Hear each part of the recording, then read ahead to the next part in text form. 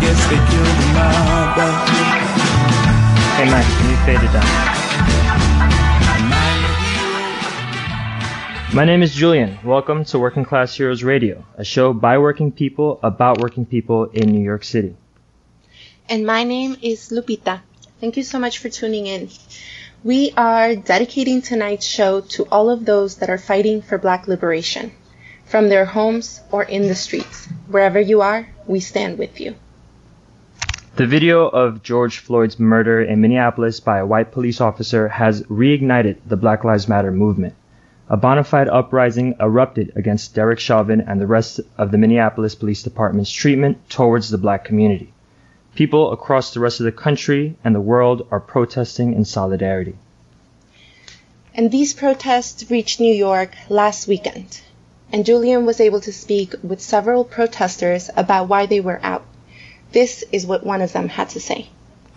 You know what? There's a lot of difference of opinions there. But I feel like this. I feel like we've marched for 60 years now. We've been peaceful mostly. People don't understand the passion and the pain that people are going through and what it drives you to. When you see your fellow brothers and sisters on the ground dying before your eyes, there's no telling what'll happen. Just like a cop who says, I'm afraid for their lives. What should we be? We're angry, we're hurt, we're disappointed in a system that has failed us over and over and over again through systematic oppression, through discrimination. And I feel like by any means necessary. Sometimes there's casualties, unfortunately, but it's time to stand up now. That's it. It's no more.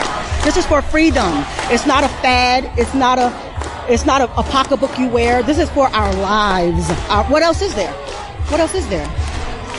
That was Tasha, a protester at Foley Square on Friday's protest last week.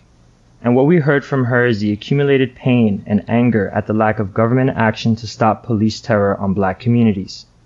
We haven't seen protests this big since the start of the Black Lives Matter movement back in 2014, when thousands marched for justice for Michael Brown, Eric Garner, Sandra Bland, and others. Despite that, every year, police in the United States kill over 1,000 people with little to no consequences. Derek Chauvin and 3 other cops at the scene were initially fired, but after a week of escalating unrest across the country, they have all been arrested, with Chauvin facing increasing charges for murder. And I believe that the new charges are for second-degree murder now, when they were before third-degree murder. But for thousands of people, this is just a little too late. And protests continue in all 50 states. City and state governments are responding by flooding the streets with militarized police repression and imposing curfews and threatening to call out the National Guard. And New York City has been no different. When we come back from this next coming short break, we'll be speaking to Bianca Cunningham, an organizer and member of the AfroSocialist Caucus of the Democratic Socialists of America, DSA, who participated at some of the first protests here in New York City. So stay with us. Oh, it's for you. It's for you.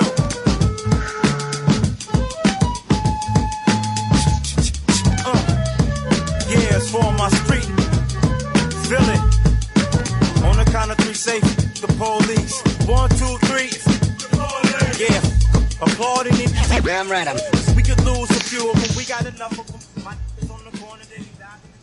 That was J Dilla's classic, F the Police. And now we're excited to welcome Bianca Cunningham to our show. Bianca, are you here with us? I'm here. Thanks for having me. Great. Welcome to Working Class Heroes Radio. So maybe we should jump into the basics. Why are you out there protesting? And what feels different about these protests? Yeah, so definitely. I mean, I've been out since Friday night, almost every single night. I'm out protesting the slow genocide of Black and brown people at the hands of state violence, at the hands of the police. I'm out there protesting the idea that we can't call for accountability with the police, that protesting the idea that they don't get to be held accountable for the murder of Black and brown bodies all over this country. I'm out protesting the idea that it's acceptable for police to stand up in riot gear and attack the citizens and the people in the very neighborhoods that they have sworn an oath to protect and serve. What feels different about this moment or these protests? These protests feel much different than what I experienced out in the streets, for instance, after the deaths or the murders of Mike Brown and Eric Garner. What I saw there was outrage, and that was in 2015.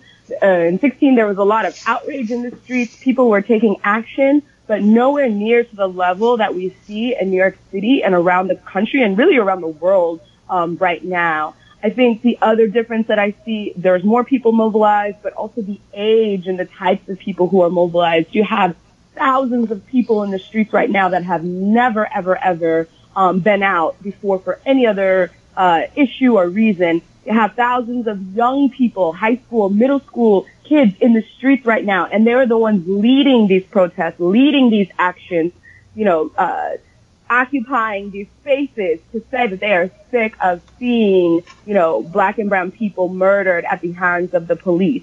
This is unlike anything. There's no organization or nonprofit or group that owns this moment that is directing this, right? This is a pure and organic outrage. This is structureless, leaderless, and it's beautiful. It's an organic uprising from the people. Yeah, and I mean, that's exactly what I see too. And one of the things that you mentioned is that, cops are showing up in riot gear, and we have seen that Governor Andrew Cuomo and de Blasio and the NYPD, they've been trying to respond to these confrontations with police and, avoiding some of the looting that we've seen across the city.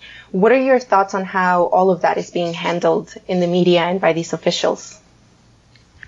Yeah, so first of all, de Blasio, I feel like, is doing a terrible, terrible, terrible job. He had so much criticism for the former mayor during the Occupy Wall Street times about how the police were not the answer and how we couldn't silence the voices of the protesters. Yet we see now in this moment how he responds in the same manner, making a choice to double the police presence from 4,000 to 8,000, making the decision to enact a curfew to try to stifle the voices of protesters. I've been out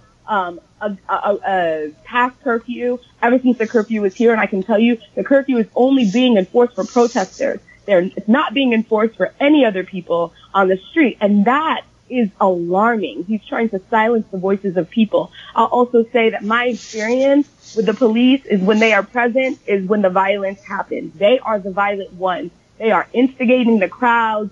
I've seen them tear gas people. I've seen them pepper spray. I personally got pepper sprayed on Friday night by the police just because they wanted to claim more space. I see them trying to occupy in Black protesters. I've seen them haul off on peaceful, chill protesters where nothing is happening except for people kneeling with their, wielding their nightsticks and hitting people back down to the ground with their nightsticks and trampling them. I feel like Governor Cuomo did at least say the right things in the very beginning by saying that he supports the protesters, but we know that was only to spite the mayor. And so even that was empty rhetoric, and now he's even walked that back. I feel like it's a huge mistake to have double the police force in the streets. And I would also say that they are the ones inciting violence in the neighborhood. Absolutely. That's definitely what we're seeing on videos on social media every day. I'm sure many New Yorkers want to take action. You're a leading member of the AfroSocialist Caucus of the Democratic Socialists of America. How are you all organizing to meet this moment? So I have to admit and say that we have been hustling to meet this moment, sprinting on a sprint to meet this moment, as I'm sure many other organized groups have. As I mentioned, these are completely organic, uprisings and organic, it's very hard to kettle the energy or to try to, direct the energy. But we did one protest in the Lower East Side on Monday night, where we were able to take both sides of the FDR. And we are also leading, actually currently AfroSocialist is co-hosting and leading one that was in response to the young man that was murdered last night at Metropolitan Detention Center in Brooklyn. it's been really haphazard the way that these things are being put together. And I would say that if you're looking to be outside and you don't know, many of these things have been advertised on Instagram, on Facebook, and on Twitter. But if you're unsure about what to do and you're in Brooklyn particularly, you can almost bet that if you go to Barclays Center or the Grand Army Plaza at any time of the day, you will find a cluster of hundreds, if not thousands, of people in the area that you can join up with. That's great. I think we have time for maybe another question. I'd like to ask you, Bianca, about, I've been hearing that there seems to be a campaign or a lot of chants around defund the police. Can you tell us a little bit about what you think about those chants and those demands that are coming up? Absolutely. I think that people are starting to see the amount of money that the police take up in a state budget. It's unconscionable to me that 2 weeks ago, we were having a conversation about nurses, doctors, grocery store workers, bus drivers, transit workers, etc., sanitation workers, not having the proper amount of personal protective equipment, not having access to gloves, masks, and other things, testing and other things that were needed to keep them safe while they do their jobs. But yet now we see thousands, if not millions of dollars of police and military gear on display that they have ready to just deploy against American people all over this country. It's unthinkable. I think that my demand is to abolish the police system, and let's think about something that is more just, more humane, more compassionate, and that actually leads to societal transformation and development. What we know that the police system right now does not do, and the incarceration system does not do. But right now, I think in New York City, what people will see is that the demand for defund the police will be a loud rallying cry. I think it's the right cry. Me personally, I think that we can take, defund the police by at least billions of dollars and reallocate those funds to where they're most needed, like our public schools and public hospitals. Services that actually enrich and help develop the community. It's great that you mentioned that, because I know that one of today's demand coming from Movement for Black Lives is actually specifically community control around resources, and when we talk about defunding the police, that's actually something that's already being taken up in Los Angeles. And one of the things that made me think of is, how much there's also seems to be tensions between public officials like Mayor de Blasio, like Cuomo, and the police. Like, the police actually seem to be questioning and challenging a lot of the Cuomo's and de Blasio's way of approaching this. And one of the things that we actually, I find very almost insulting, is that the amount of money that it takes for arming all of these cops with riot gear would actually be able to buy multiple PPE for nurses. And when you mentioned that, it reminded me of some of the videos that I'm seeing of nurses actually having to go from their shifts because of the curfew, kind of ending up at protest and then actually treating some of the protesters from the wounds that the cops are inflicting. So I'm sort of wondering, it sounds like you've been out a couple of times. What's the kind of response that you're getting from essential workers who come across these protesters? Yeah, we have been giving an overwhelmingly, like everybody supports. I mean, this is the question I asked last night as I got home. The cops incited violence at the foot of the Brooklyn Bridge, beat a bunch of people with nightsticks. Somebody was unconscious, went unconscious, and there were nurses on the ground to go help that woman who was knocked unconscious by the police. There was another woman that was trampled by the police, and she was limping, and there's videos of the police pushing and saying, "Get out of the way," as she's limping with her bicycle. They're chasing her with a baton and pushing her back with a baton. Oh, yes, essential workers and people in general are in support of what's going on in the streets. They're in support of Black Lives Matter. They're in support of police accountability. They're in support of defunding the NYPD and other police forces. So what do we do when the people support us but the police are against us? And this is the main question. These elected officials, yes, we do vote to elect them, but it doesn't mean anything for our democracy if they're just going to take the word of the police unions and the police chiefs and take orders from them. Because guess what? We can't elect police officers and police chiefs. And so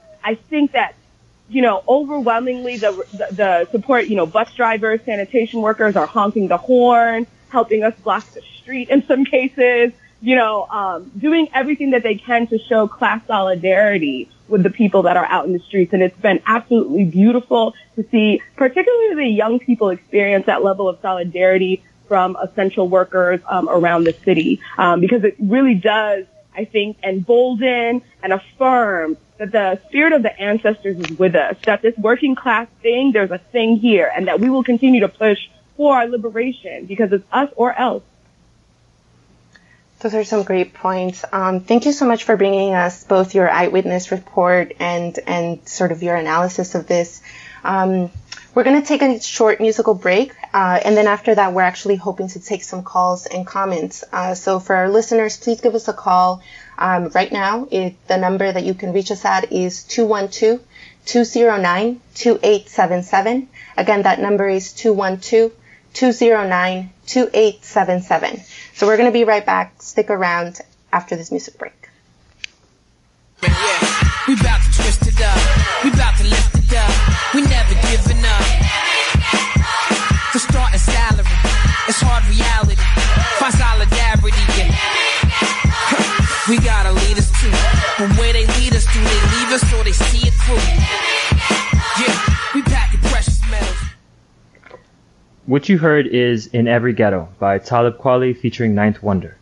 You're listening to Working Class Heroes Radio on WBAI 99.5 FM. We've been speaking to Bianca about the ongoing movement for racial justice, and we want to take some questions and comments from listeners. So if you want to give us a call, the number you can reach us at is 212-209-2877. And while we wait, I guess we have some more time for just talking to you, Bianca, if you don't mind us asking another question. No problem. Where do you think this is, let me ask you this question, Bianca. How do you think this is changing American politics right now? I mean, I know that's a big question, but... It's a huge question, and it's yet to be seen, I believe. I mean, I think that this is forcing conversations around what the role of the police in the society is, about the type of country that we want to be coming out of this. But I think those conversations are are still happening, and so it's hard to say.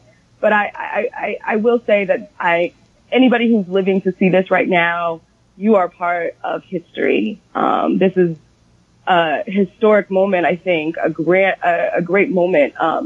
And I hope that this momentum continues, so that we can actually push for real change and that it doesn't get lost in the demand for an arrest of an individual officer or an accountability for an individual person, but that it really does manifest itself into real systemic solutions and systemic structural change for us.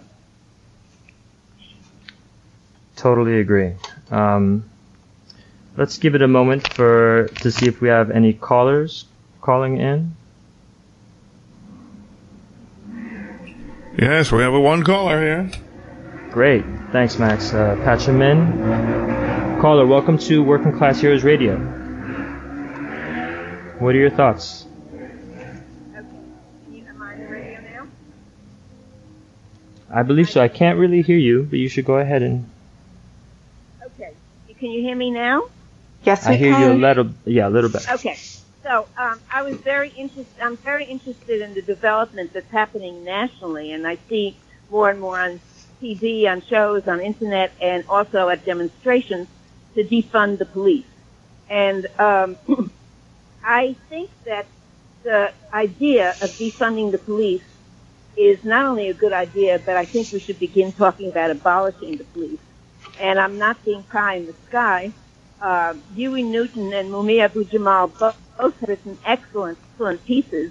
Huey back some time ago and Mumia Abu-Jamal about a year or two ago about how we need models of community-controlled peacekeepers, and that it would be possible to do that. The police cannot be reformed. The police is accountable to the state. The police does the dirty work for the Cuomos and the Bloomberg and, the rich people of this country and the 1%, basically. And they cannot be reformed. All the training in the world is not going to change who they are because that's their function. They are brought in. I mean, lots of people have documented, the police are built on the history of white supremacy and slave owners and slave patrols. That's the history of policing in this country. It doesn't come out of peacekeeping. It comes out of white supremacy and the history of slavery. And if you see the badges, I saw on the internet yesterday or today a badge of a slave patrol person, and it looks so similar to the police badges. They have them next to each other. We have to really analyze the function of the police and the role they play in the society and who they're really accountable, and not just have these idealistic views of we're going to give them a weekend of training and they're going to change. I heard today, I was at a demonstration in Washington Heights in the Dominican community, and I heard people saying, well, maybe they need yoga, maybe they need meditation. That is not, with all respect to the people who are hoping for the police to become more humane, that is not their history, that is not their function, that's not why de Blasio brings them in, and why he wanted to double the police at this moment in history. Okay. There's a lot there to unpack. Thank you so much for calling in. I wonder, Bianca, what your thoughts are on that. One would think that, people say that idealistic would be to think that we can get rid of the police. And Bianca, I know that, you're part of DSA. You consider yourself a socialist. What would that look like for you as a socialist, or how does that tie into that idea? Sure. And so I totally want to just applaud and thank that woman for her comments. I completely agree with everything you said and you laid out, sister. So thank you for that. I think we need to remember that the police, in the same idea of the slave patrols, is really about protecting property. And that's really what they're doing, still about and still out there for, to protect the property and the interests of the ruling class. That means that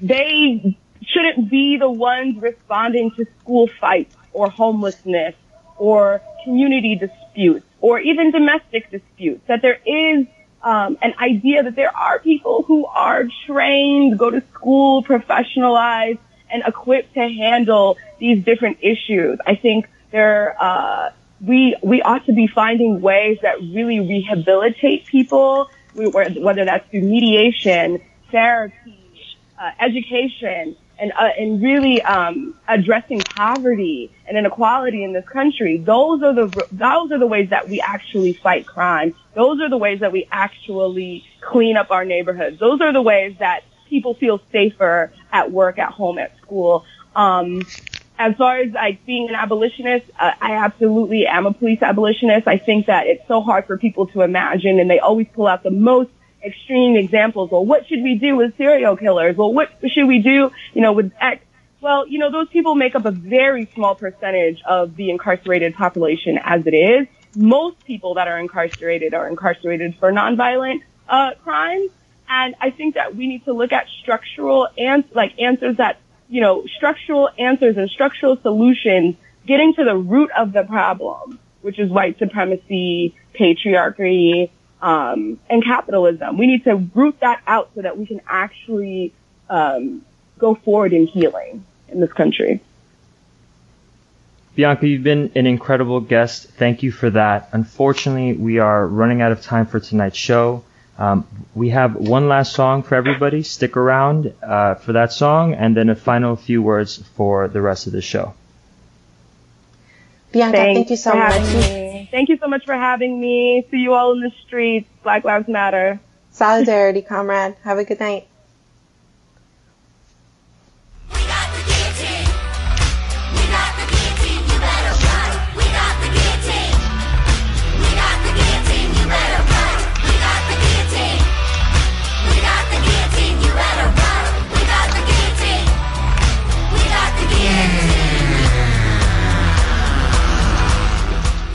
Before we call it a night, we want to encourage our listeners to check out the Movement for Black Lives. You can head on over to their website, m4bl.org, to read their demands, find information on how to take action, and donate to bail funds for protesters across the country. That's it for tonight's show. Thanks for listening. We'll see you next week, where we'll continue our conversation on police oppression. To listen to previous episodes, head over to wchradio.org, where you can listen to them at any time. If you like our show and want to support community radio, you can go to WBAI.org and become a WBAI buddy on behalf of Working Class Heroes Radio. Stay safe, stay healthy, New York, and as always, in solidarity.